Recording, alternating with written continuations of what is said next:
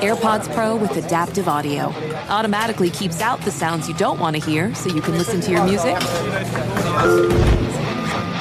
and lowers your music to let in the sounds you do need to hear. Hi there. Hi, what can I get you? I'll have a strawberry mango coconut probiotic smoothie with wheatgrass. Anything else? Extra wheatgrass. Here you go. AirPods Pro with adaptive audio. Available on AirPods Pro 2nd generation when enabled. Hey everyone, the national sales event is on at your Toyota dealer, making now the perfect time to get a great deal on a dependable new truck like a rugged half-ton Tundra, combining raw capability with premium comfort and advanced tech to fuel your wildest adventures. Or check out the fully redesigned Tacoma, delivering trail-dominating power and captivating style. The new Tacoma was born to make your off-roading dreams come true. Check out more national sales event deals when you visit buyatoyota.com. Toyota, let's go places. Welcome to Stuff You Should Know from HowStuffWorks.com.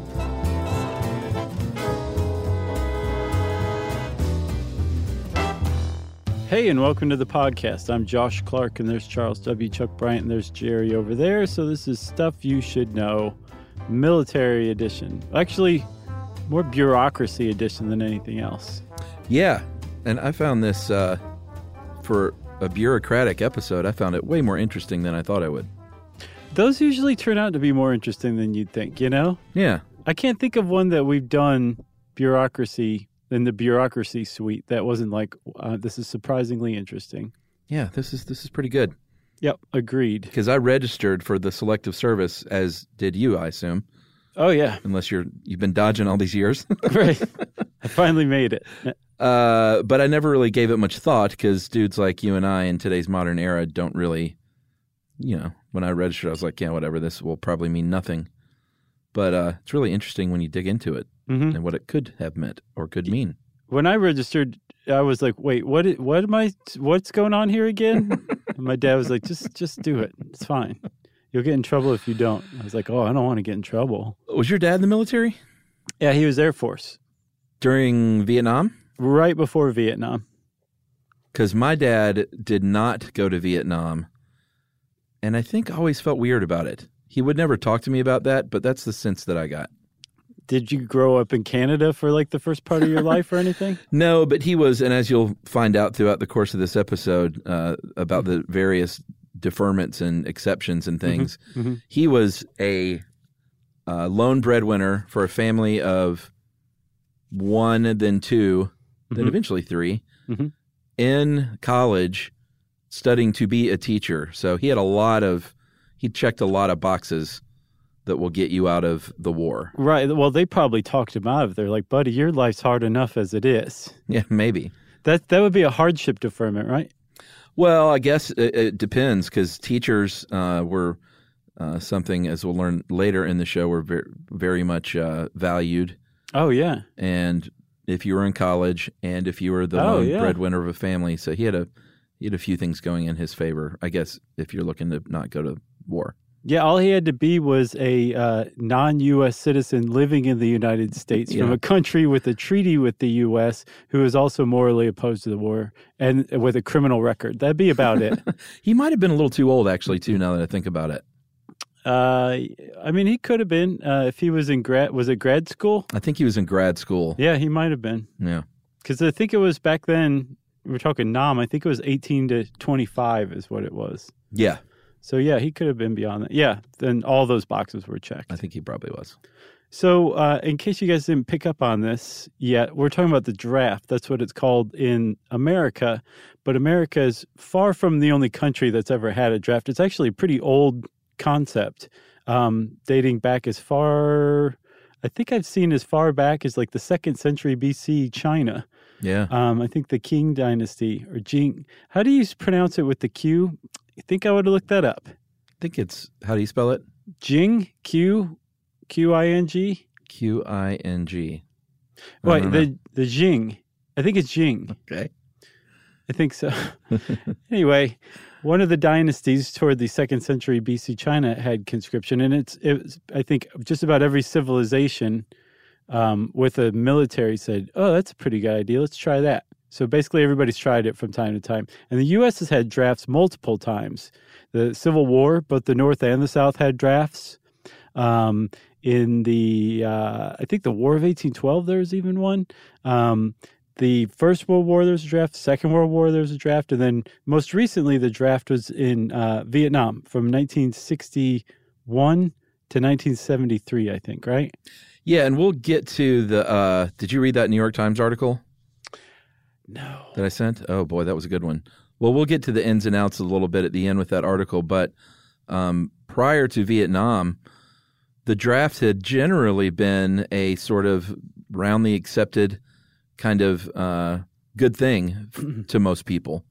So it really wasn't until Vietnam where we found ourselves with a lot of different social forces meeting up with the war that a lot of people didn't believe in, is where we had sort of our first big backlash against the idea of a draft. That was where that's the war just being utterly unpopular almost across the board is where I saw was the big reason why the resistance to the draft first began, because of Vietnam. Up to that point, wars were generally popular among the majority of Americans. Yeah, and we also need to shout out one Genghis Khan. Or Chinggis. Or Chinggis Khan. Kane. Because I think we mentioned in that episode that he used to draft, right? Kind of. I think that was more like a join me or die kind of thing, which I guess that qualifies as conscription. Well, yeah. In America, it's join me or go to jail. So yeah, it's close. Yeah, it's close. So yeah, you're right. He definitely had that, and he's actually the tie that binds this episode and the next one too, the one on the Pony Express, because he had a fast mail service on horseback. Remember? Yeah, and it's probably not fair to say that he had a draft, because you're right. It was more just like, come aboard or I'll have your head. Right. But I did want to mention that there was another movie that we missed. There was a movie not too long ago called Mongol. Oh, yeah. Supposedly it was like a good one with a legitimately good actor in there. Yeah, it was a weird, they covered it on the Friendly Fire movie podcast that I listened to, and it's supposedly pretty good. I want to check it out. It was like a weird, like a Russian/Kazakhstani production that did feature Asian actors only. Produced by Borat? I don't know, but it was supposed to be pretty good. I'll check it out. Yeah, I want to see it too. Is it on Netflix or Prime?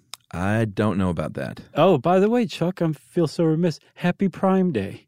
Is it Prime Day? Oh, of course it's Prime Day. How could you not know? And I already bought all my stuff. That was some buzz marketing of all time. Yeah. So let's talk about this draft. Okay? Sure. And I think we'll hold like the pros and cons debate for later off. Let's just talk about what the draft is in America. How about that? Because I think it bears a pretty strong resemblance to drafts in other countries. Yeah. So in the United States, in our military now, this article is a little outdated, but I believe for this year, our budget is about 1.31 million active duty personnel and about 815,000 reservists. And this is what our volunteer military force looks like. But in certain times, we have a draft. They also call it conscription. And that's when we feel like, and, there's debate on whether or not this will ever happen again, but that's when the president and Congress feels like we need to call up people involuntarily because we need more bodies. Yeah, the standing volunteer force that we have right now is considered more than enough or at least enough for the current peacetime. Quote unquote peacetime. Yeah, if you take the endless wars that aren't technically wars because Congress never declared war out of the equation, then we're in peacetime, right? And so these guys, especially with our advancing, and I use guys in the gender neutral sense, especially with the advancing technology that's being used in the military now, that's actually a pretty healthy amount of active duty people. But yes, if there were something that happened, say another world war or something, there's a pretty good chance that a draft is going to get started pretty quickly. And for that to happen, the government would say, okay, selective service system, do your thing. And the selective service system would kick into action. And this is what I did not know, Chuck. Jimmy Carter is the one who activated the selective service system. Did you know that? Oh, no way. When the Soviets invaded Afghanistan, because the last draft was in 1973, and it was just done. And then in 1980, when the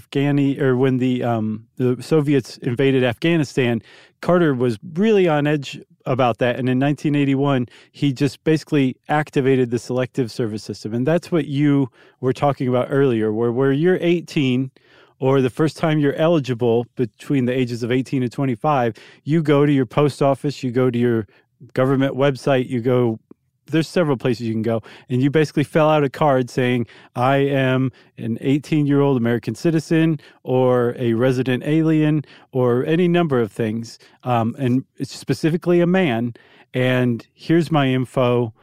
Give me a call if you guys ever run into any trouble.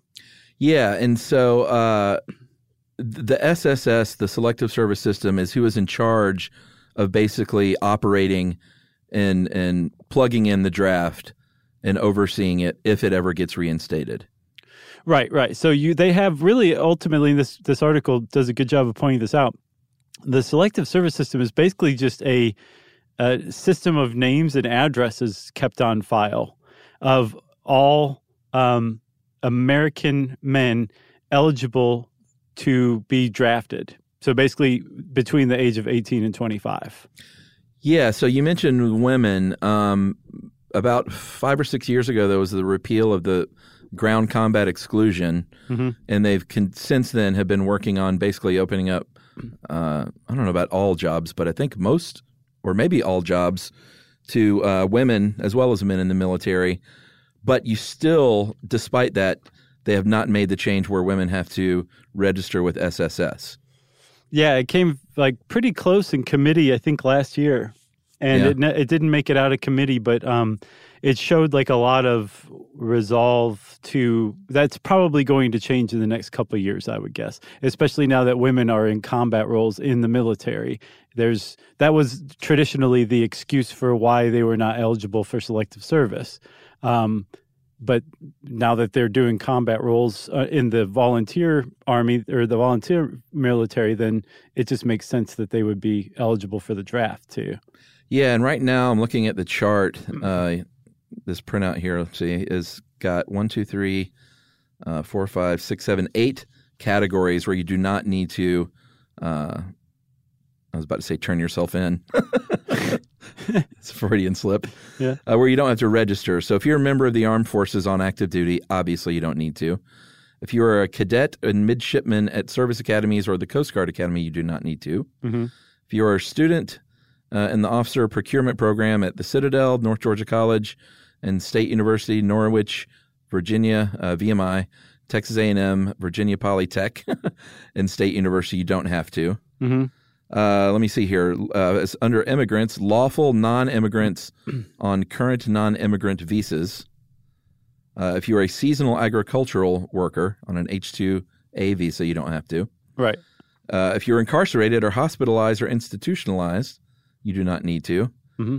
Under handicapped physically or mentally, you don't need to if you're continually confined to a residence, hospital, or institution. But you do have to if you're able to function in public with or without assistance. Mm-hmm. And then the newest, the latest and greatest, transgender people category. Mm-hmm. If you are an individual who are born female and have changed to male, you do not have to. But if you're born male and change your gender to female, you do have to. So that pretty much flies in the face of trans. Wow, okay. I'm not surprised by that, but that seems a little putsy. It dims the rules right now. Yeah. So one of the things that stuck out to me, Chuck, was that if you are a citizen of another country living in the United States, mm-hmm. you have to register. If you're a male, you have to register for this, for selective service. But if your country has a treaty with the U.S. that says, if you guys ever do the draft or whatever, we don't want our people sucked into that. Yeah.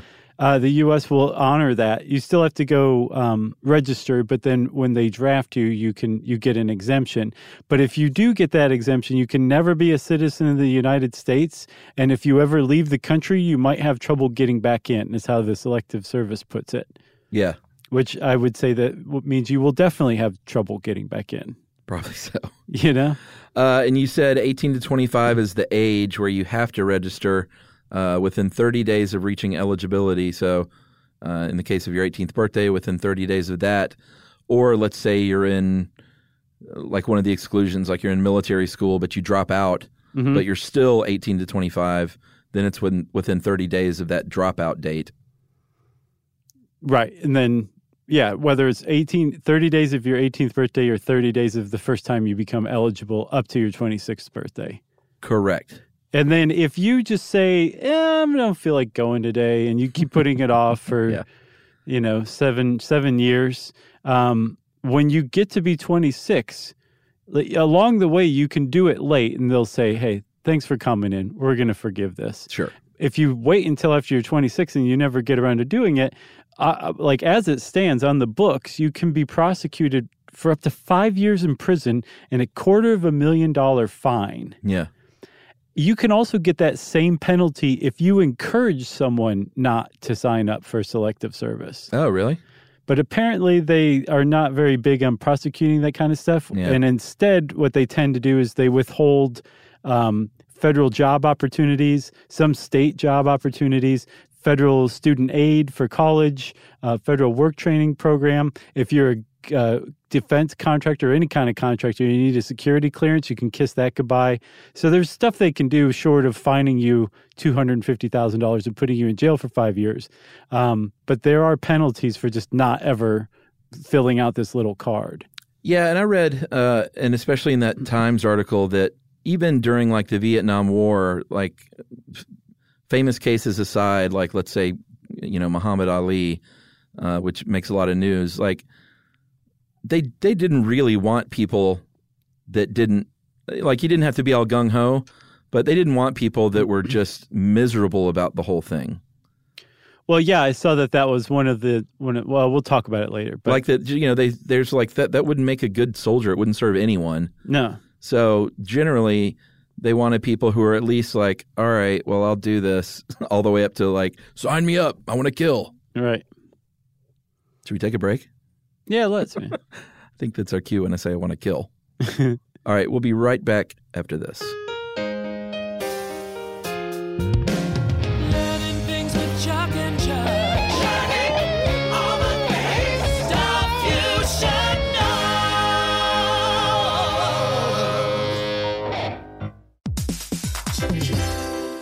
Hey everybody, the national sales event is on at your Toyota dealer, making now the perfect time to get a great deal on a dependable new Toyota truck, like a rugged half-ton Tundra. That's right. Workhorse by nature, powerhouse by design. The Tundra combines raw capability with premium comfort and advanced tech to fuel your wildest adventures. And with the available iForce Max hybrid powertrain, you can take electrifying horsepower farther than ever before. Or you can check out the fully redesigned Tacoma, delivering trail-dominating power and captivating style. The new Tacoma was born to make your off-roading dreams come true. And with new available tech, this legendary truck is getting even better. And when you buy a Toyota truck, you buy Toyota dependability, meaning your truck will hold its value long into the future. So visit your local Toyota dealer and check out amazing national sales event deals when you visit buyatoyota.com. Toyota, let's go places. Residents at Brightview Senior Living Communities enjoy enhanced possibilities, independence, and choice. Brightview Dulles Corner in Herndon and Brightview, Great Falls, offer vibrant senior independent living, assisted living, and memory care services through various daily programs and cultural events. Chef-prepared meals, safety and security, transportation, resort-style amenities, and high-quality care. Everything you need is here. Discover more at brightviewseniorliving.com. Equal housing opportunity.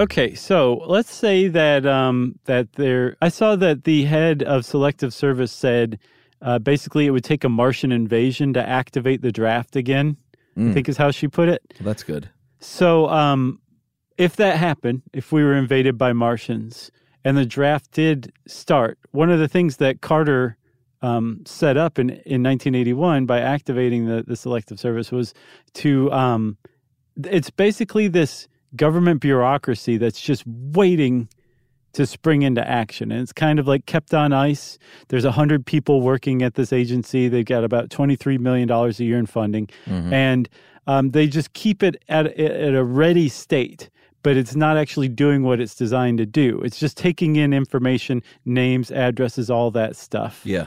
And then, but if it were ever activated, it would kind of like, it'd be like one of those little dinosaur sponges. You put water on it and it grows into a big dinosaur sponge. That's basically what would happen with the SSS. Yeah, so they would, like our article points out, they would kick into what you would call draft mode, and they would conduct a national draft lottery. And, you know, back in the Vietnam era, this was a dicey proposition to watch on television.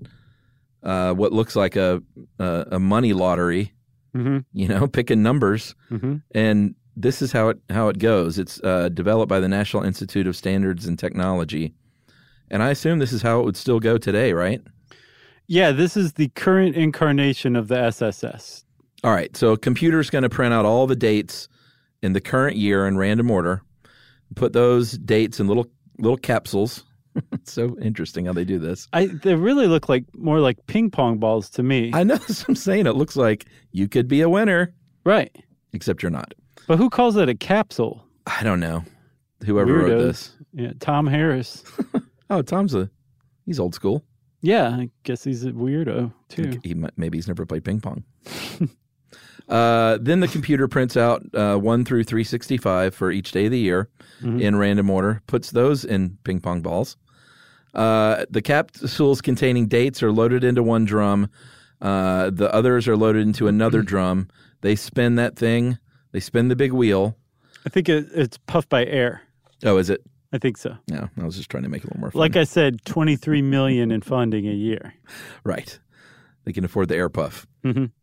They're being inspected and observed this whole time to make sure everything's going as planned. And then what happens on TV? Okay, so the official who's running the thing, and again, yeah, they have TV there to make sure that this is documented and above the boards and all that stuff.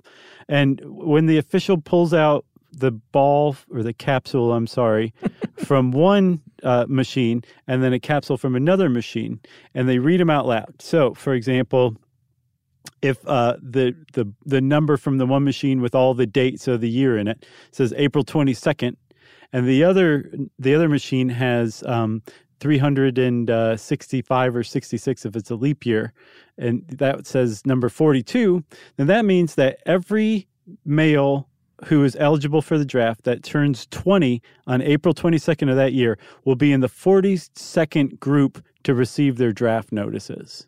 Yeah, they start, I guess, the ideal age that they feel is fair is 20 years old. Right. So that's where they start with the draft. Because again, remember, it's between 18 and 25, you're eligible. But they start with the 20-year-olds. And then they do this so over and over again for all 365 or 66 days of the year. They pair a date of that year with a number, and that's the people whose 20th birthday falls on that year are the ones who get that number, or they're in that number group. So if January 15th was number 1, then anybody born on January 15th would be the first to get the draft notices. And when they're doing this, they're probably calling up enough people that multiple groups, say groups 1 through 150, are all going to get draft notices right out of the gate. Yeah. But then as Congress and the president ask for a specific number of troops, and then once they reach that number, the draft notices stop getting sent out. And then if they say, well, we need more people, they'll start going back to the sequence of call is what it's called. And then they go to the next group and the next group and the next group until they keep fulfilling these numbers. And then when they run out of 20-year-olds, then they go to other age groups. Yeah, they move up from that point to 21. And, let's just say they keep needing people. it would go 21 through 25. Mm-hmm. Then if they run out of 25-year-olds, that means we're in big trouble. Yeah. As a country. The Martians are winning. Then they hop back to age 19. And then if the most dire circumstance comes around, then they hop back finally to 18-year-olds. Yes. So that's all of our 18 to 25-year-olds. Yeah. Have just been gone through in the military, basically, is what just happened if they get down to the 18-year-olds. Yeah. So then if your name is called, you are sent to or you report, I guess, to a regional military entrance processing station. Mm-hmm. And I'm sure they call it something different, like they have some cute short name for it. REMEPS. I don't think this one is a... REMEPS. I'll bet it's REMEPS. You think? Mm-hmm. Maybe. You know, my brother-in-law's in the Marines, and it's astounding how many... what are those called? Not contractions, but... Acronyms? Acronyms. Oh, yeah. For everything. It's unbelievable. They hate saying whole words in the military. Well, it's like another language, and then when he's talking to me, he'll say the acronym and then the real thing. Mm-hmm. But he just, he can't help but say the acronym. Well, sure. You know? Do you ever point out, like, how much time he just wasted saying both?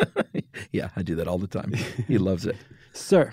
So then they report to this REMEPS, or REMEP.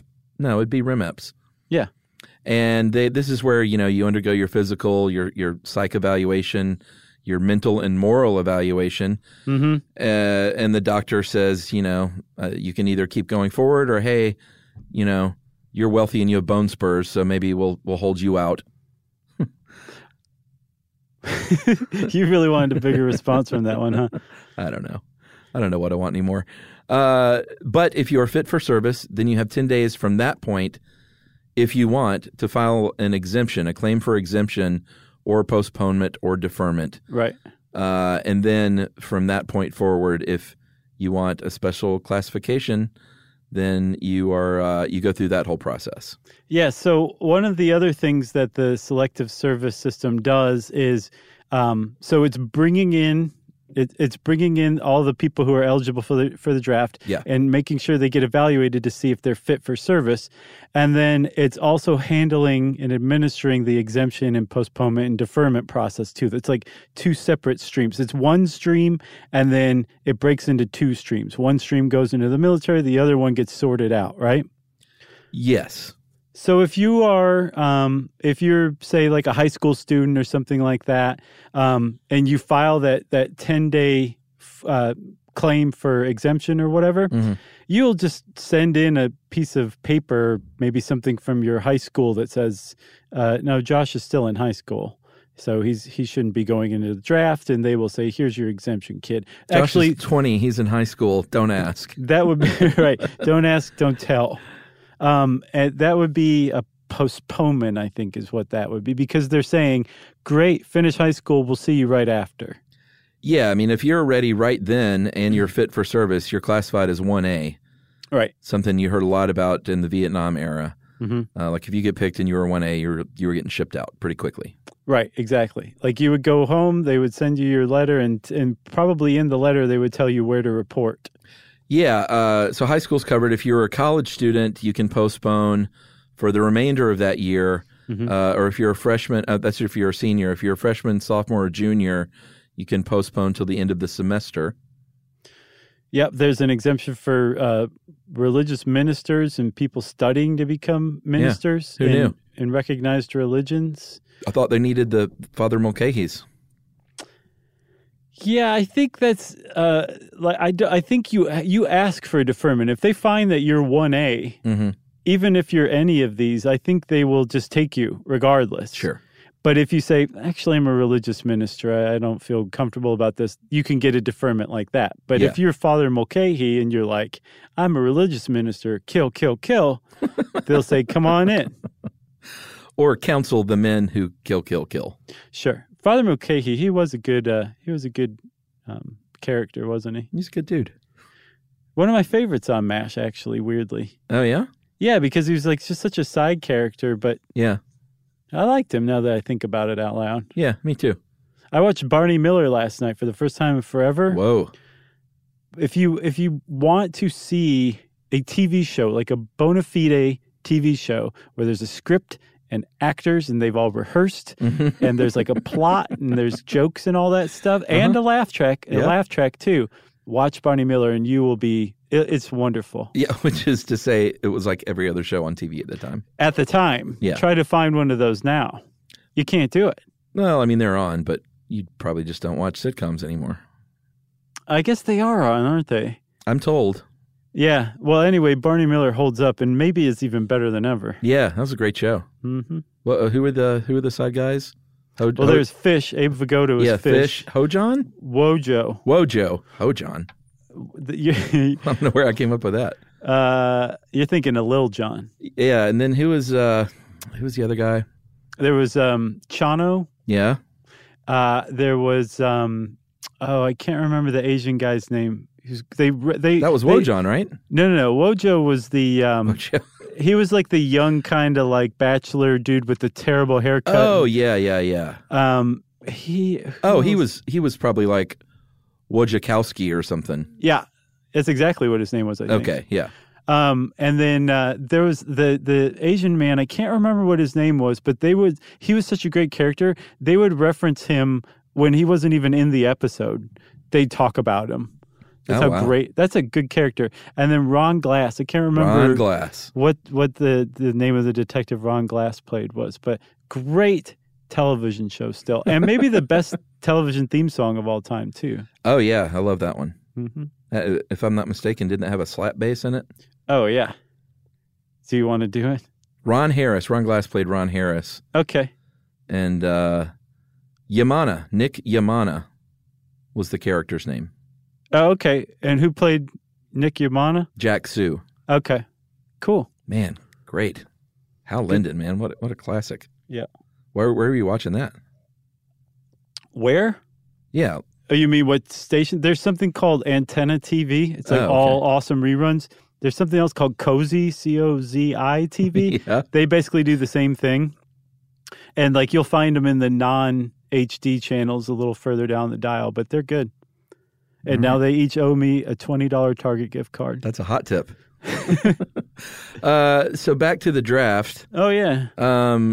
We covered, we got off track with Father Mulcahy. Mm-hmm. So if you are have dependents, like I was saying, like my father with a family of 2 or 3, mm-hmm. If you are a government official, like if you're a judge, which would be unusual that young, but any kind of elected official. A governor, you could be a young mayor, state legislator. Yeah. I'm sure there's a lot of, I'll bet that rankles a lot of people because those are the very people who are sending the military into war, you know? Yeah, and I guess the idea of a 24-year-old mayor who gets a deferment wouldn't go over super well in times of war. Yeah, I guess not. And then finally, and we'll get into this pretty in-depth, but conscientious objectors, which is a whole ball of wax right there, but that is when you hold religious or moral beliefs, then you can, well, I guess we should go ahead and get into it, huh? Well, do you want to take a break and then get into it, or you want to get into it and then take a break? It's your choice, buddy. Let's get into it, then take a break. Okay. Yeah. Okay. So, do you remember our pacifism episode? I do. That was a great one, and I know for a fact that we talked about conscientious objectors in that as well. Yeah. But if you are drafted, and here's the thing, again, you still have to register for selective service. If they ever initiate the draft, you will still get a draft notice, and then you'll report to the regional center, the REMAPs, right? Yeah. Or REMAPs. And you will say to them, I am morally opposed to war. And they'll say, this war? Which is a trick question. Yeah. And you say, no, all war. And they'll go, oh, okay, well, that's a bird of a different feather. Let's get this thing started. So you have 10 days to file this claim for exemption. And then that's going to kick off this basically an interview process by the local board. These local boards are another thing that gets activated by the SSS being activated itself. There's 5 civilians who sit on a local board, and each local board serves X number of like kids in an area. Yeah, these right? are volunteers. Mm-hmm. It should be pointed out. And they're there to hear special cases to decide whether or not you get that exemption for things like a hardship, like if you're a father, sole breadwinner kind of thing, or if you're a conscientious objector. And with the conscientious objector specifically, they're going to ask you, well, which kind are you? Are you opposed to like carrying a gun and like shooting at people on the front lines? Are you opposed to combat? Or are you opposed to like being in the military at all? And there's actually 2 classifications for that. And at this point they have called you down. Like certain things like high school, or maybe if you have a family of 6, like they can just go ahead and rubber stamp you. Mm-hmm. But you're going to get called down there in person, and you'll want to as an objector. And the 2 classifications that you mentioned is 1AO, with if you're morally opposed to serving in combat, or 1-0. And this is if you are saying, I don't want to be in the military. I don't want to be a chef. I don't want to be a cook. I don't want to be a priest or deliver mail or write for the newspaper. I don't want to write for the Stars and Stripes. Isn't that what it was called? Mm-hmm. Is that still around? Probably. I know Voice of America is. Is that the current main rag? It may be different. Well, they're everywhere. They're like big time media outlet for the military. Good one. Each branch has their own rag too. Well, the Stars and Stripes, that's what Matthew Modine was a writer for in Full Metal Jacket. Yeah. That was great. Yeah. Photographer though, right? No, he walked around with the photographer. He was the reporter. Gotcha. All right. So in the draft, if you are classified as 1AO, which is morally opposed to combat only, then they will probably try to still assign you to some sort of service. Oh, yeah. Like we were talking about, like in the mailroom or whatever. Well, there's plenty of stuff you can do besides being on the front line in the military. It's plenty. Huge machine that has a lot of different parts to it. So, yeah, they will definitely find a spot for you. If you're morally opposed to serving the military, if you're saying, like, I'm totally opposed to war, I don't agree with what you're doing, I don't agree with any war whatsoever, so I don't want to help out in any way, shape, or form, they'll say, okay, you still have to serve. You're still going to have a tour of duty, just like anybody who is 1A and goes into the military to serve in the draft. Mm-hmm. You're going to have a tour of duty too, but instead they will assign you to basically what's called the Alternative Service Program, where you contribute to the country for like X number of years, like as in healthcare or in conservation is another big one too, where they basically just put you to work to keep the country, make it better. Yeah, and you're like you said before, it has to be opposed to all war, and it can't be because of political beliefs. Right. So it has to be based on moral or ethical or religious beliefs. You can't just say, hey, man, if there was a 9/11, I'd be down, but I don't like this jerk who's in office, and I don't agree with their politics, so I'm not into this war. They'll say, sorry, that doesn't really count. Which, I mean, I guess that makes sense. Yeah, well, I mean, at any rate, you have to appear, explain all this stuff. You might want to bring in some friends. You might want them to ask or to maybe write something for you ahead of time. You will probably want to demonstrate through historical evidence that you have always felt this way. Like, look, here's me at a peace rally 9 years ago. And 8 years ago and 7 years ago. And yeah, you want to really build up your case that, like, this is something I've lived with my whole life. Right. If you like, I'm a Quaker, and see, here are my Quaker friends telling you that I'm a Quaker, and here's my funny hat, and my belt buckle shoes. Did you just start eating handfuls of dry oats during the interview to prove you're a Quaker? You might get a different reclassification if that's the case. Yeah, right. So you're doing all this stuff to build your case. If they deny you, you can appeal the decision. So it's not like the final word, but I don't know how many appeals you get. My guess would be 1. Yeah, and I'm not even sure if you necessarily get 1, but ideally this board of citizens are going to say this guy actually is morally opposed to war, and then not say, but I'm not, and I don't think he should be, so he's going to go anyway. Right. They're supposed to just say, is this person morally opposed to war? Do you buy that? Yes? Okay, then they should get this deferment. But this is set up so that if you... They say there's a place for you to serve your country, even if you don't believe in war, or even helping a war effort. Gotcha. You want to take that break now? Let's do it. Okay.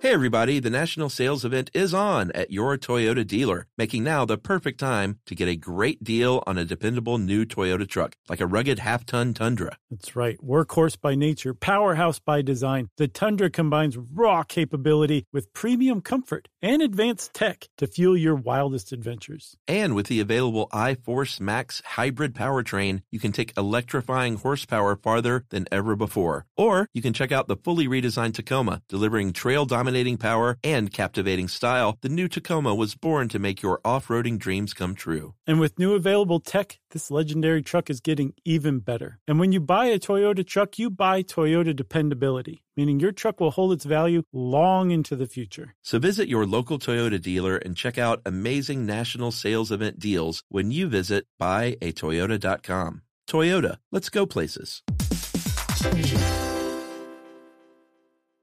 Residents at Brightview Senior Living Communities enjoy enhanced possibilities, independence, and choice.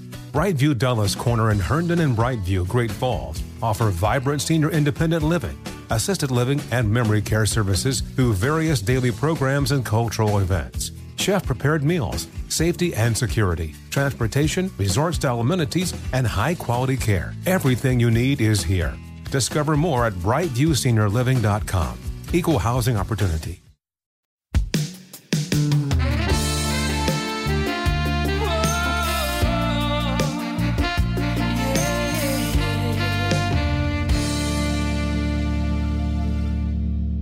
All right, Chuck. So I think this is a really, really controversial topic, the idea of a draft. And I think it would be far more controversial if it looked like it might be coming down the pike at any given point. Yeah. But there's a lot of reasons that people point to that they say, this is what we have now is totally awesome. For one, what we have now, again, and we have had since 1973, is an all-volunteer force, which means that every single person who is in the military, in any branch of the military in the United States, is there on their own volition. No one's forcing them to. Even if a judge said either join the Army or go to jail, they still had a choice. So that makes it a what's called a professional volunteer army, where they get paid, they submit themselves to serious training, and they are about as good a soldier as you will expect to find in the world. That's the current state of our military. And they say, this is plenty. We're doing fine with this. We don't need any kind of draft. So why would you even bring that up? Yeah. And there's a lot of people who say, well, there's some real pros to having a conscription. Yeah, I mean, that article you sent, some of the pros were as follows: promoting national unity. And all of these are subject to opinion, I think. Well, yeah, I mean, it's a debate. It's a controversial topic. Yeah. It maintains an active military force. Obviously, that's kind of inarguable. Mm-hmm. It ensures high levels of participation in government. This, makes a little bit of sense. You'll probably pay a lot more attention to what's going on if faced with the threat, or I don't know if threat's the right word, but if faced with the prospects of a draft. That to me is probably the best argument for a draft. It's saying, like, if you are possibly going to get drafted and go to war just by being born as a citizen of this country, you're expected to be part of the military at some point in your life. You're going to pay a lot more attention to what the U.S. is doing around the world with its military, and you're probably going to stand up and make your voice heard if you disagree with what the U.S. is doing with the military. Yeah. I mean, that definitely makes sense in some ways. But at the same time, so that argument, what you just said, is it's for proponents of a conscription, of a draft. Mm-hmm. But you can also make the opposite case, too, that people have said, well, when we had a draft before, we prosecuted at least one, like, by definition, unjust war, the Vietnam War. And it was prosecuted by Johnson and Nixon, and they just kept sending wave after wave of American soldiers into harm's way. And some historians and some political scientists say they might not have done that had they not known that there was a virtually unlimited pool of soldiers that they could just send into Southeast Asia over and over again. Yeah. And that we wouldn't be prosecuting wars that way. I'm sorry. So the 27 years before 1973, we were engaged in 19 overseas military operations. Between 1973 and 2012, we had 144. And so a lot of people say, no, man, if you have a professional army, they're divorced from society. They're basically like, here, military, like, go handle this. We don't like these people anymore. We want that oil. Go do this. Like, what do we pay you for? Go do it. And the people who are doing this have never been in the military, haven't been exposed to military life, and are hence maybe a little more insouciant about sending the military in to other countries using a military option. So that is like two of the best reasons for or against conscription, but they totally contradict each other. And it's just fascinating to me that you can have something that's just that ambivalent or ambiguous, I mean. Yeah. Two different words. Right. Right. Yeah, I know what you mean. Some of the cons, the cons are all pretty obvious. It violates someone's free will. Mm-hmm. It may keep you from going to college. It puts lives at risk for young people. This one compromises the quality of military service. That's a big con to me, mm-hmm.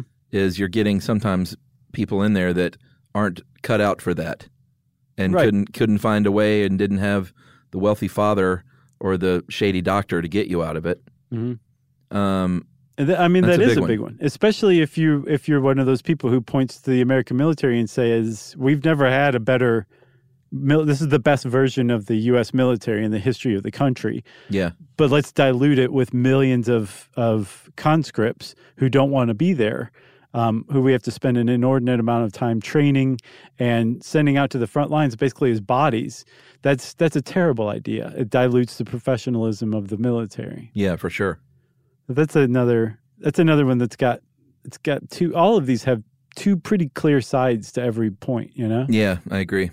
And then I think the other thing I've seen too is, so this is not like a huge hot debate right now in military and political science quarters, but it is currently debated. It's just the people who are against conscription are not worried about this at all. It's just not going to happen anytime soon, right? Yeah. There's just no reason for it to happen.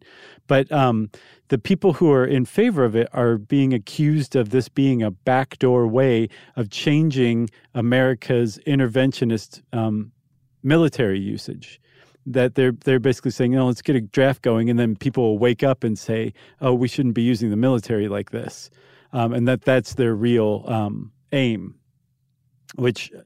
I guess trying to change strategy by introducing conscripts, it's a way to go, I suppose. Yeah, but it is interesting to just be like, to learn about something that you have no idea is being discussed or talked about. And then when you start looking in, it's like, oh, there's even stuff below the surface. Like they're talking about grand military strategy, really. Yeah. Not just whether people should serve their country or not, which is another pro, that it creates a unified sentiment among Americans or any country. There's plenty of countries out there who do this. I think North Korea, you're conscripted for 10 years as a man and I think 6 years as a woman. Man. That there's this sense of like, I was in the military too. Where did you serve? Oh, I served here. Oh, really? Did you know this guy? And like there's that common ground, and there's also that mixing of all different Americans to where you're meeting with them and living with them one-on-one, and you're forming a bond, a kinship, just through being in the military, that if everyone has to go through that, it will create like this kind of sense of national unity that America's lacking right now. That was another pro that I saw. Yeah. Very interesting. I'm all out of pros and cons, Chuck. Well, I read this New York Times article that was really interesting, talking about Vietnam and then the Cold War and how that complicated things. Mm-hmm. And since World War II, I think the Selective Service was operated by General Lewis B. Hershey. And like I said earlier, it didn't face a lot of criticism until Vietnam. Mm-hmm. And that's when things got really hinky because, A, a lot of people were against the war, and B, it became pretty clear even though the Department of Defense didn't keep records on socioeconomic status beyond like, are you white or are you African American? It was pretty clear that if you were white and middle class and up, you had a much higher chances of getting a deferment. So the Cold War complicated things further because it wasn't a war, and it became really clear that we needed to it was all about the space race or the military race with the Soviets. So all of a sudden, Hershey said, he didn't say this out loud, but he said, you know what, I'm going to use this as, they called it, we could be the storekeeper of America's manpower supply. And basically, it's up to us how to tell these young men what lives they're going to live. So not only, let's forget the military for a second. They needed a big supply of men in STEM fields to develop weapons and science and everything to keep up with the Soviets. So all of a sudden, the deferments, they started channeling these middle-class, college-aged or college-educated white men into what they called manpower channeling into all of these other areas of study and research and, design and manufacturing. So it was just a really interesting time. So all of a sudden, during World War II, if you were a factory worker or an agricultural worker, you might get a deferment. Chances were pretty good that you might because you were really needed. After that, if you had a farm or you worked in a factory, you were out of luck because you weren't into physics or, other STEM fields or in the medical field. So by 1965, all these middle-class white men kind of expected deferments, which is really interesting. And then you had Robert McNamara, Secretary of Defense. He started using what they called he wanted to get basically black men out of what he called squalid ghettos of their own external environment and into the internal and more destructive ghetto of personal disillusionment and despair. So basically his idea was, we have all these black men in this country that would do much better in life if we put them in the military. So they wait, hold on. So this is just this one guy deciding this? Well, I mean, I'm sure it went through channels, but Robert McNamara, as Secretary of Defense, was very powerful. Okay. I thought this was Hershey. This is McNamara who took over at this point? Yeah, this is McNamara who created what was called the New Standards model. Okay. So these men, they were called New Standards men who were otherwise ineligible for military service, all of a sudden were eligible. So he started basically 354,000 of these men between 66 and 77 who were not previously eligible under the New Standards program were, and 40% of these men were black. And this is when the military was about 9% African American. So he basically was saying, a stint in the military as a New Standard soldier is much better. It'll make you a better husband, better father, a better breadwinner, ultimately, and a better citizen. And you were basically an infantryman in Vietnam all of a sudden when you previously would not have even been in the war. So this ran for 5 years. And like I said, 354,000 men ended up on the front lines of Vietnam and had a decent chance of dying.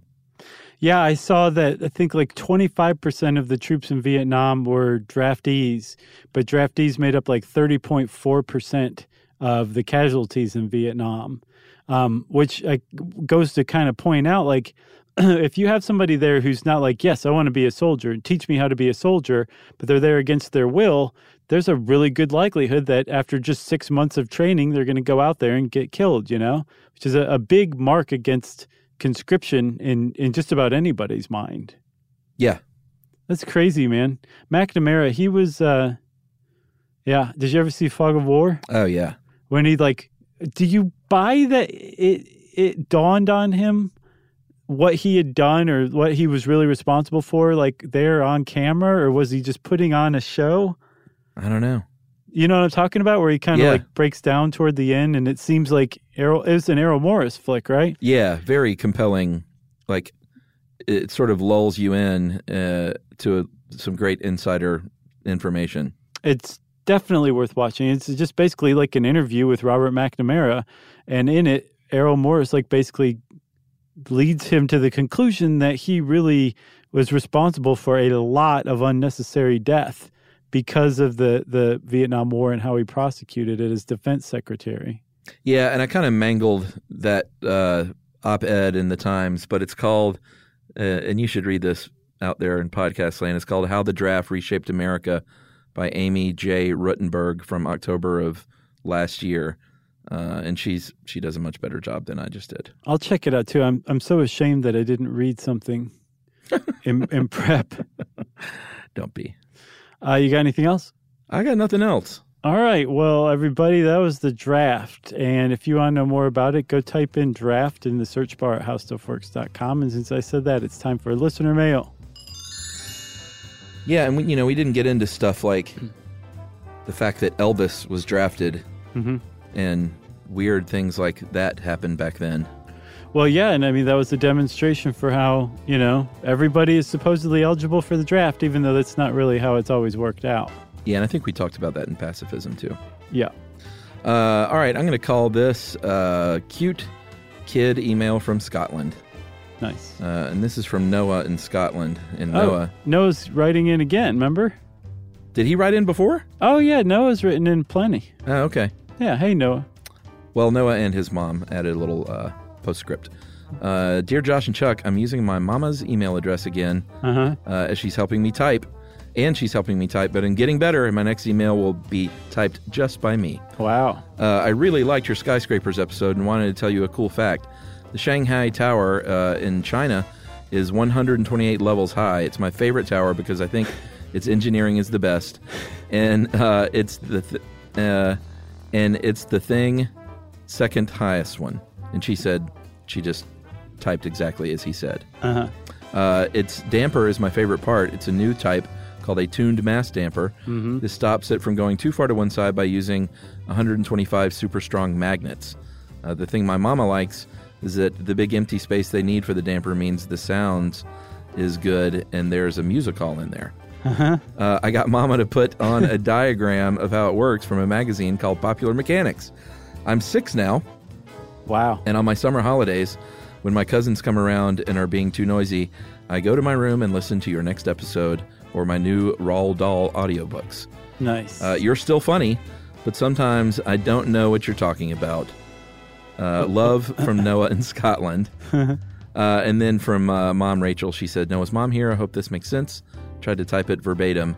When your 6-year-old's knowledge of physics vastly outreaches your own, you know it's time to call in the big guns. Have we read one from Noah before? Yes, I can't remember what he wrote in about, but yeah, he wrote in back when he was 5, maybe 4, but definitely 5.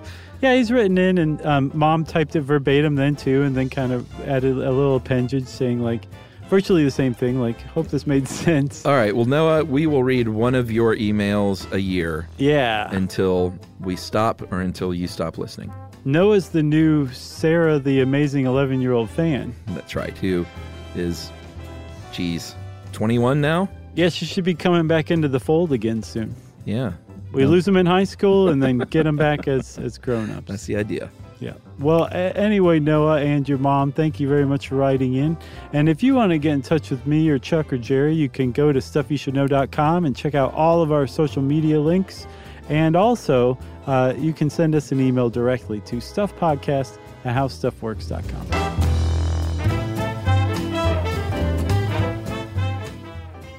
For more on this and thousands of other topics, visit howstuffworks.com.